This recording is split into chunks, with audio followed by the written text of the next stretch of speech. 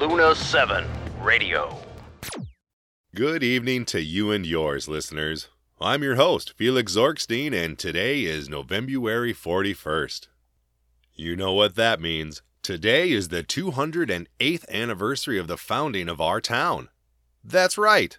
208 years ago today, the colony ship carrying our ancestors arrived here in the Oceanus Porcelarum, or Ocean of Storms. For those of you visiting us from out of town, from other dimensions, or from neighboring solar systems, here's an interesting question. How did our little bird get its name?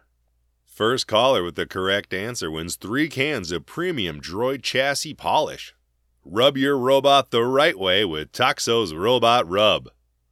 Oh, and it looks like we've already got a caller on the line. Go ahead, caller. My name is Corinne of Ornax 6, and I wish to make a complaint to the manager.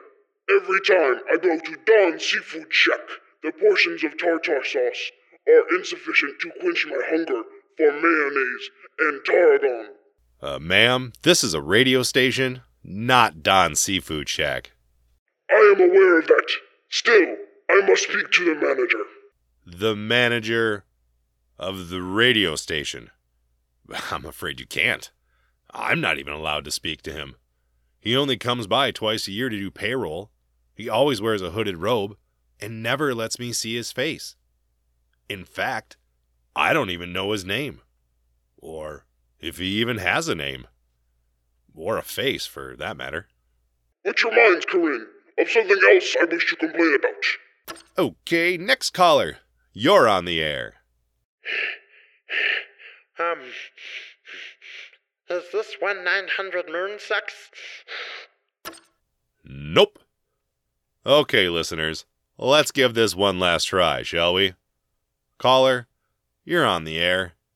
Please tell me you're calling to answer the trivia question. Oh yeah, Felix, I got some truth to lay on your listeners today. Excuse me, sir, if I'm wrong, but you sound like a local, and the question was directed to our visitors from outside of the colony. Oh yeah, it's me, Jervis. You know, I live out near the dome in that little trailer what got them big antennas on top of it. Now look here, the government won't tell you this, but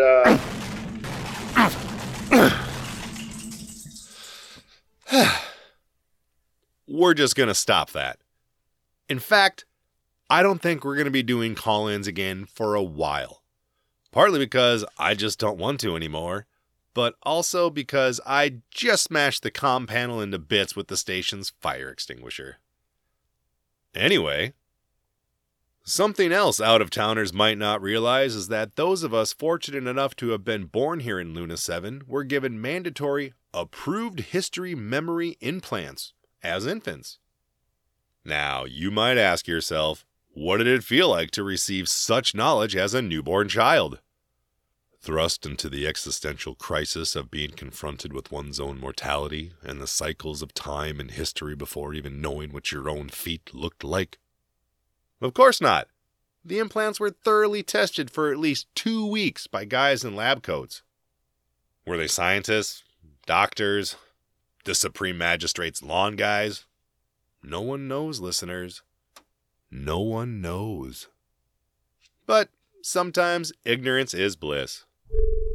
And that flashing light on the board tells me that my producer wants me to get back on topic. So here we go. Our quaint little moon hamlet was named after the Soviet Luna 7 probe, which crashed into the lunar surface, precisely 184 years before our own ill-fated colony ship itself also crashed here in the same spot. Coincidence? Almost certainly so, as the town's ironic coincidence field generator was not installed and made operational until the latter half of 2304.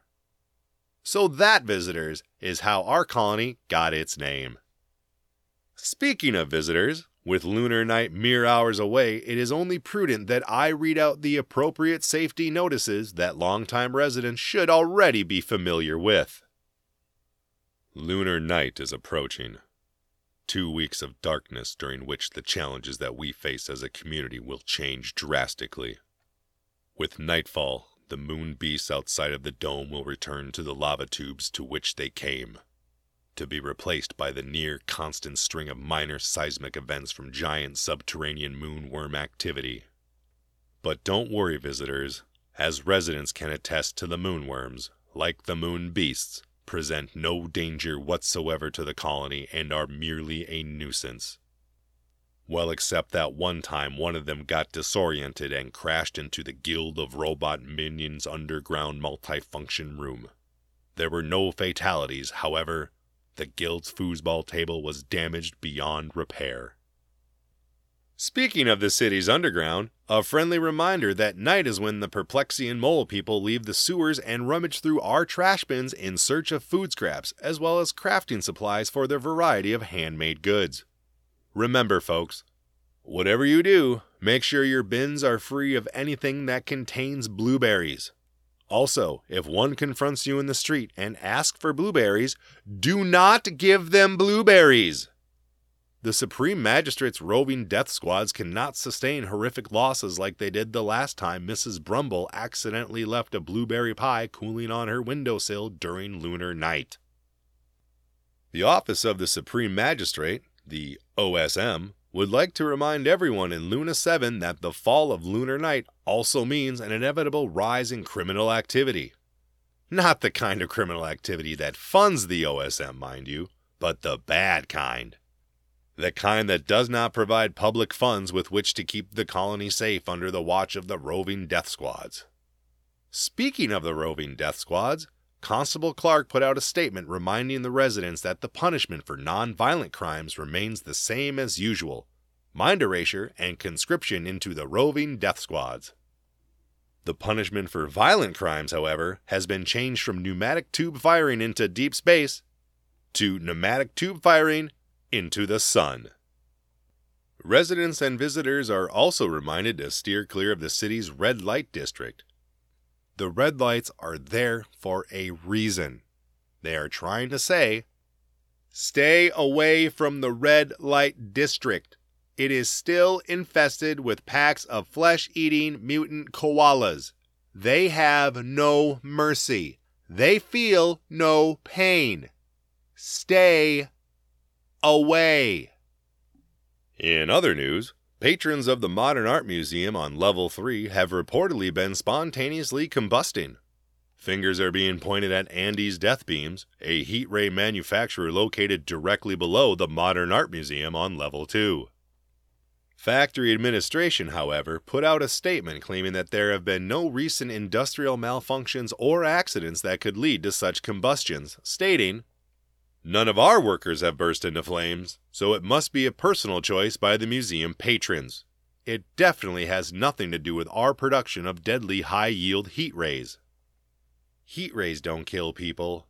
People kill people. Well, and sometimes rabid mole people kill people." When asked for comment, a representative of the Office of the Supreme Magistrate said, "Our position is that no one should choose spontaneous combustion.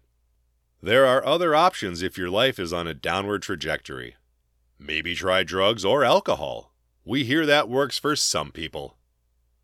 Pressed for further details, the representative, identified only as Number 3, advised that if residents were truly concerned with the proximity of Andy's Death Beams to the Modern Art Museum, that they should instead visit the Supreme Magistrate's Museum of Ideologically Approved Artwork.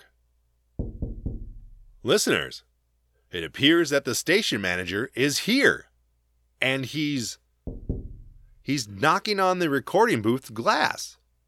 He's holding up something. It appears to be a manila folder with something written on it in permanent marker. It says, "Stop now." He's flipping it around. "Stop now before they hear you." He's somehow flipping the manila folder over again to reveal a third side? That should not exist under the laws of physics as we know them. It says, "Too late." Oh no. The caller ID. It says, Ministry of Things That Never Happened. I need to take this call, listeners. I say sincerely, I hope to see you again for the morning show, though I'm not sure if I'll see you again at all.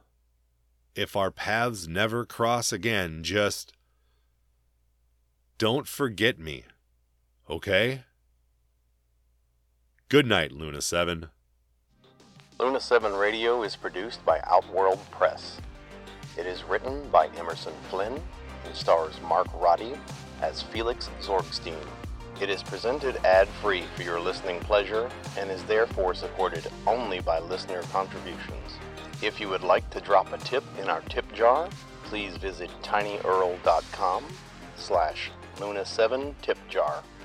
For more information on the podcast, to contact us, or to purchase our merch, you may visit our website at www.luna7radio.tk.